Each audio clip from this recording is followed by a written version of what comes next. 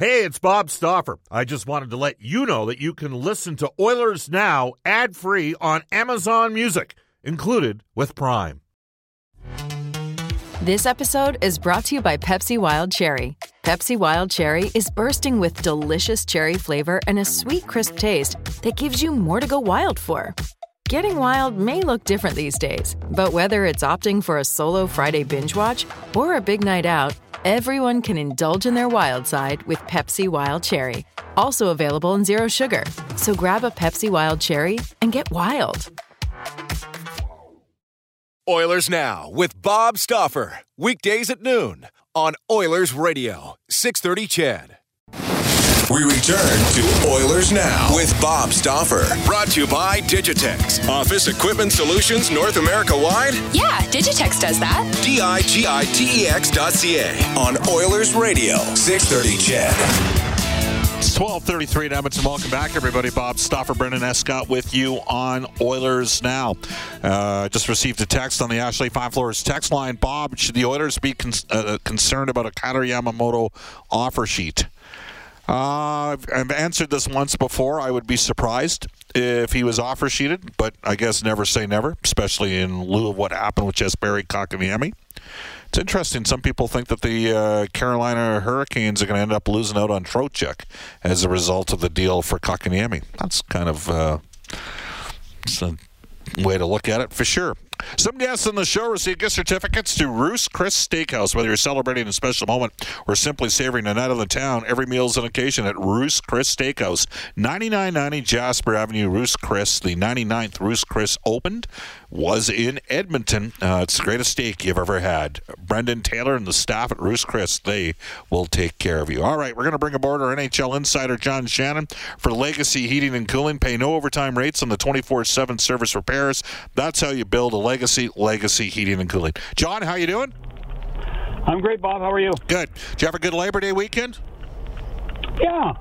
I actually went to a football game. I sat outside and enjoyed the Tiger Cats and the Argonauts. You went to the Hammer, did you? To go now, how far do you live from there? It's actually I'm probably midway between Toronto and Hamilton, so it was a nice 30-minute drive. Okay. We had Bill Daly on the show yesterday, and I know you've had Bill and Gary on over the course of the summer on the show that you do with Bob McCowan. And two sets of announcements last week, towards the end of the week. So I'd like to get you to comment on them. Number one, first, the NHLPA and the NHL in agreement with how things are going to be handled, the differences between vaccinated and unvaccinated players, and clearly significantly more challenging if you're unvaccinated.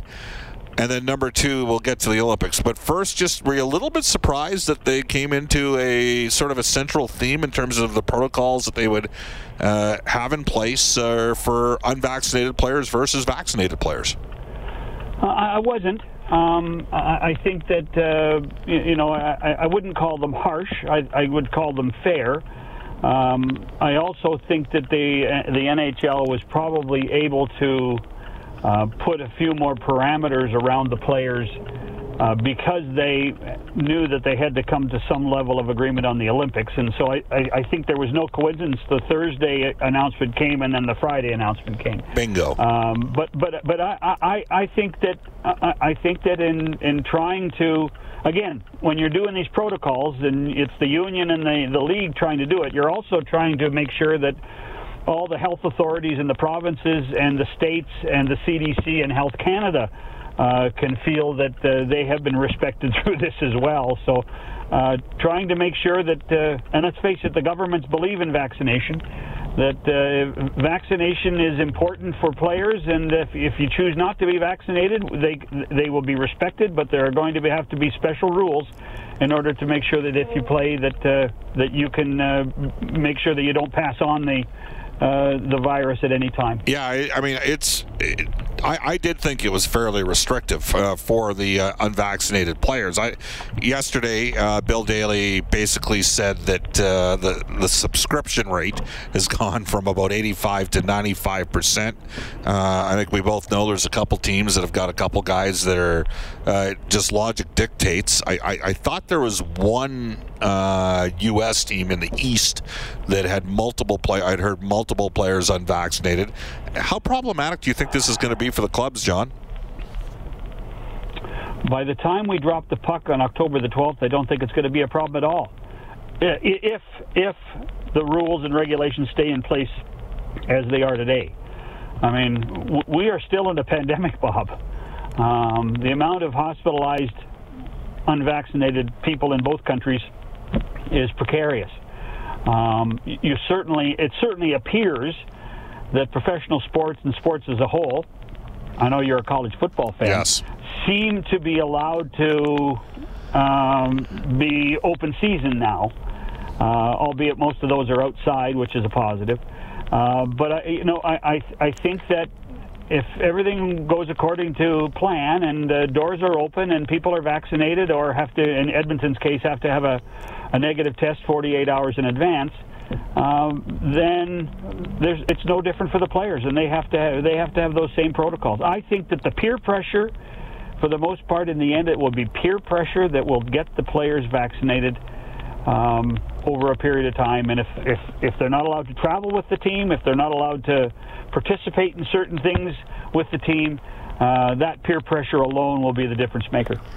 Well, I do know there were some organizations as far back as free agency, so we're going back to July 28th, that wanted to know the status of certain players, and I certainly in the National Football League. I mean, you know Lamar Jackson, who I love, great player to watch. He went back into a scenario where he was a close contact, and he had it last year, and was very it was pretty interesting comments for him when people asked him about it. He clearly was unsure about getting vaccinated in spite of what his own personal experience was. Yeah. Carson Wentz said the same thing last week, Bob. Yeah. So I mean, if that is your belief and that is your philosophy, and they still allow you to play, then you're going to have to play by the rules that both the union and the players and the health authorities have agreed to. Well, now we're at the situation where we're talking employability, and you can extend this metaphor for all aspects and all walks of life, John, because we know for a fact that there was NFL general managers and NFL personnel types after cut-down week that were finding out the vaccination status of guys that were being cut, because they weren't necessarily going to be bringing guys in if they themselves weren't, was it because in theory you're not supposed to be cutting a guy if he's unvaccinated, but we know that's kind of, those scenarios have kind of happened here, and so it's I think it's going to be really, and you said something there. I mean, the rates are going up again. We're back up to 137 people in ICU in Alberta, as an example. Mm-hmm. John, the Georgia Bulldogs have a home game this week. The state has a 42% vaccination rate. You do not need, they're expected 92,000 fans. They're the number 2 ranked team in the country behind Alabama. They're expecting 92K at the game at Sanford Stadium. I've been there. They'll have at least another 50,000 tailgating outside the stadium for the game. And you do not have to have proof of vaccination nor a negative test in the previous 48 hours to enter the building. Well, I think we just sit back and shake our heads, quite frankly. And there will be people that are listening, whether it be here or on the podcast, that will disagree. Yep. Disagree with us. And but at the same time, all you have to do is look at the numbers and think of and see that those that are unvaccinated are much more prone to be hospitalized than those that are vaccinated. So it's again, I had hoped by September the 8th of 2021, Bob, we were actually going to be able to start talking about hockey, but we're still talking about medicine. All right, the Olympics. You have to be vaccinated to go. Is that right? Yes. Yeah, you do. But that again, the league, the players, the federation, the IOC.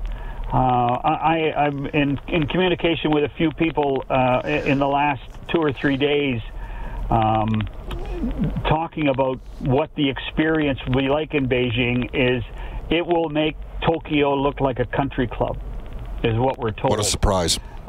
And there were people who went to Tokyo that were talking about the regimen that they had to have in order to be able to go to their own venues and participate.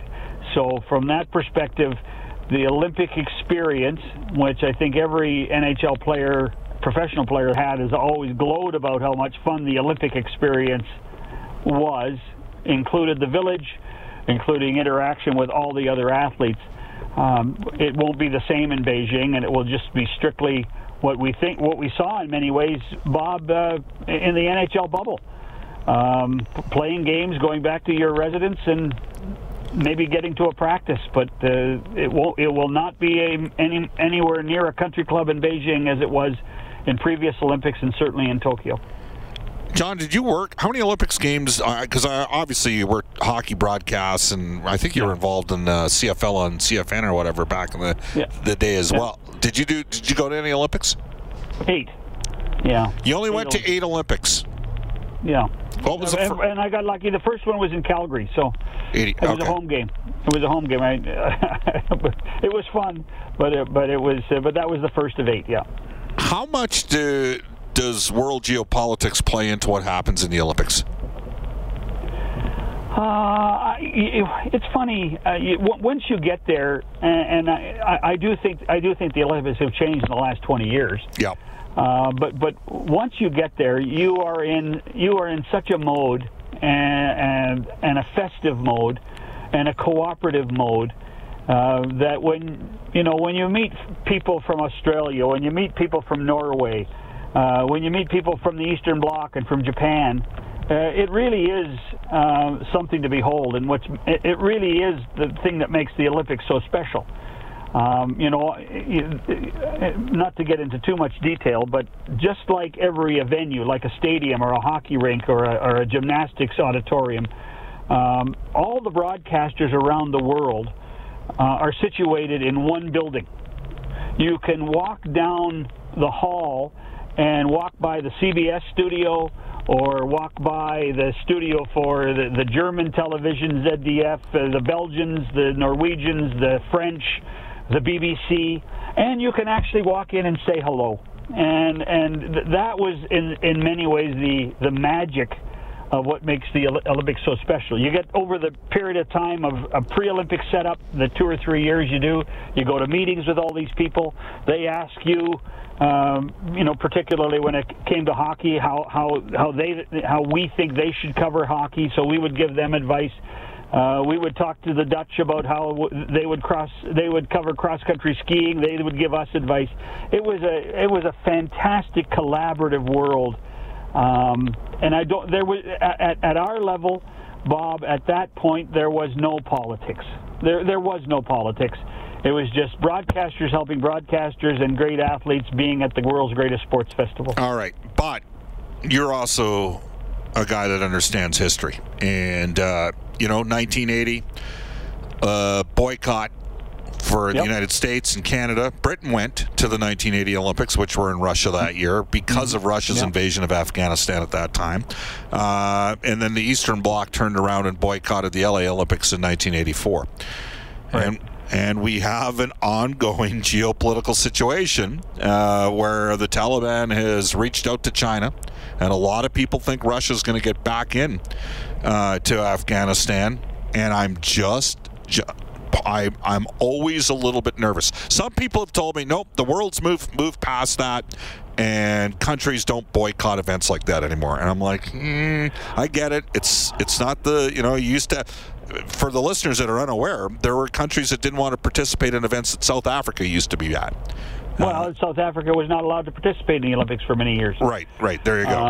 Nor were the Communist Chinese for many years. Right. And we used to call them the Communist Chinese. But you have to. The geopolitical stuff that involves the Chinese government. A lot of this, I think, falls on the plate of the President of the United States, Joe Biden. There you go. If he feels that there's no resolution to a few of the human rights issues, He may turn a blind eye to it. He also may be in a position to say, no, we have to overlook it and work through it. We have the two Michaels, two Canadians imprisoned in China. I think there have been some voices suggesting that we should probably take a stand. I don't believe we'll take a stand without the Americans. But again, and that's why I think it will fall to Joe Biden to decide at what point, yes or no. And I'm quite frankly, I have not heard any rumblings at all about the Americans thinking about boycotting the Beijing Olympics. Remember, the Olympics are in Los Angeles in 2028. Bingo. And so it does become a tit-for-tat scenario between these countries and the businesses that they do have to work. International business now, Bob, is so intertwined that every president and is trying to work through multiple issues while trying to observe and respect human rights issues. We also have the 2026 World Cup, which will be played in North America. So there's that as well. John Shannon joins us. John, EdmontonOilers.com today, the Oilers Twitter account, had some fun. They asked fans for their favorite Oiler goal that they witnessed in person. Now, you worked a lot of Oilers broadcasts. I will say that actually one of my favorite ones was the one that I wasn't working on the broadcast, but was Fernando Pisani's overtime winner in Game 5 in Carolina. That was a big one.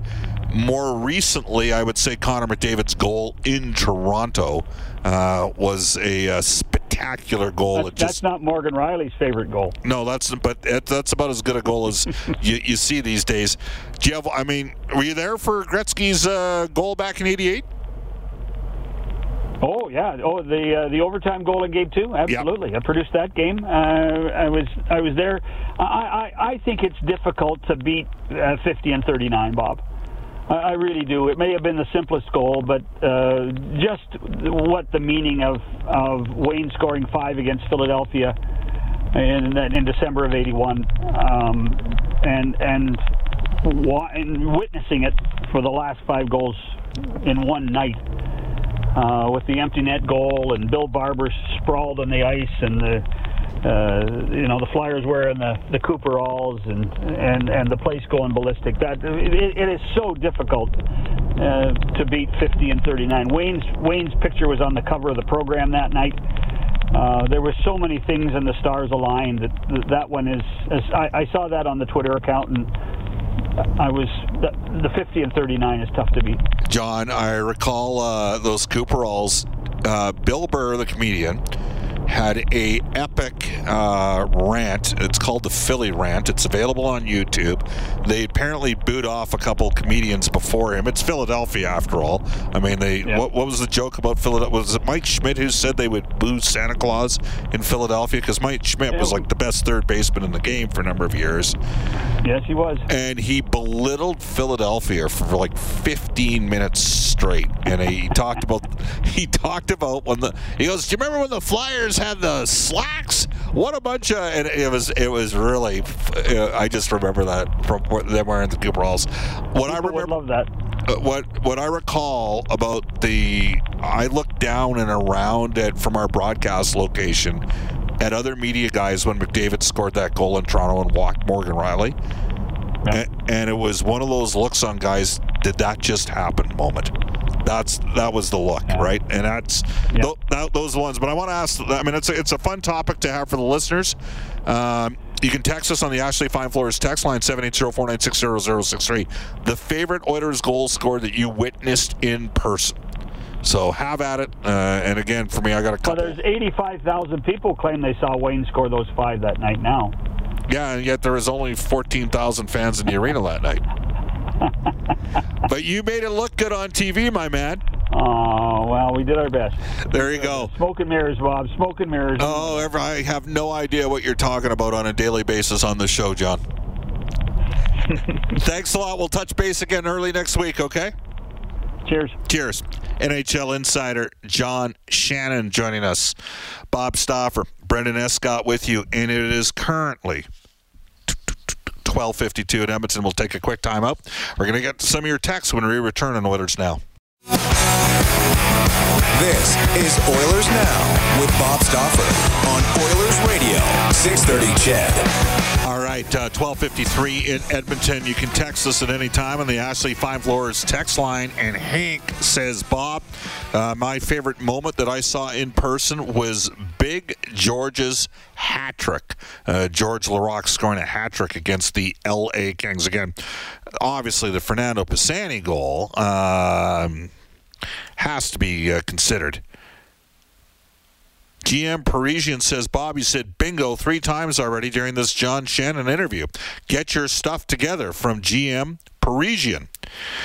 Bingo, man. Thanks for that. I got to tell you, Brendan, I'm getting the distinct impression that we have a segment of the population that's joining us on the Ashley Fine Floors text line that don't like Joe Biden. For what it's worth. People are fired up. Oh, wow. But whatever. It's all good. Bob, could Raphael Lavoie take Connor Yamamoto's spot? Maybe. I think that'd be a bit of a long shot this year. I do think in a year from now. I think he needs to play a full season in the minors. People aren't going to like this next suggestion, but what about Kyle Turris? Kyle Turris is like 3 24-plus goal seasons in the NHL. And he wasn't very good last year, and he wasn't very impactful, but he's looking for it. Tiny Ted, honest man, says, Bob, I was there in 97 when the Oilers... Oh, this is a good one. I was at that game, too. I was there in 97 when the Oilers came back from being down 3-0 to Dallas in the playoffs. My dad wanted to leave when it was 3-0, but I said we had to stay, and thank goodness we did. What a finish from Tiny Ted. Tiny Ted... I was in the Dallas truck. I was doing font, chord, and stats, and the building was shaking. It was shaking, my man. It was a big night. Fans were absolutely jacked.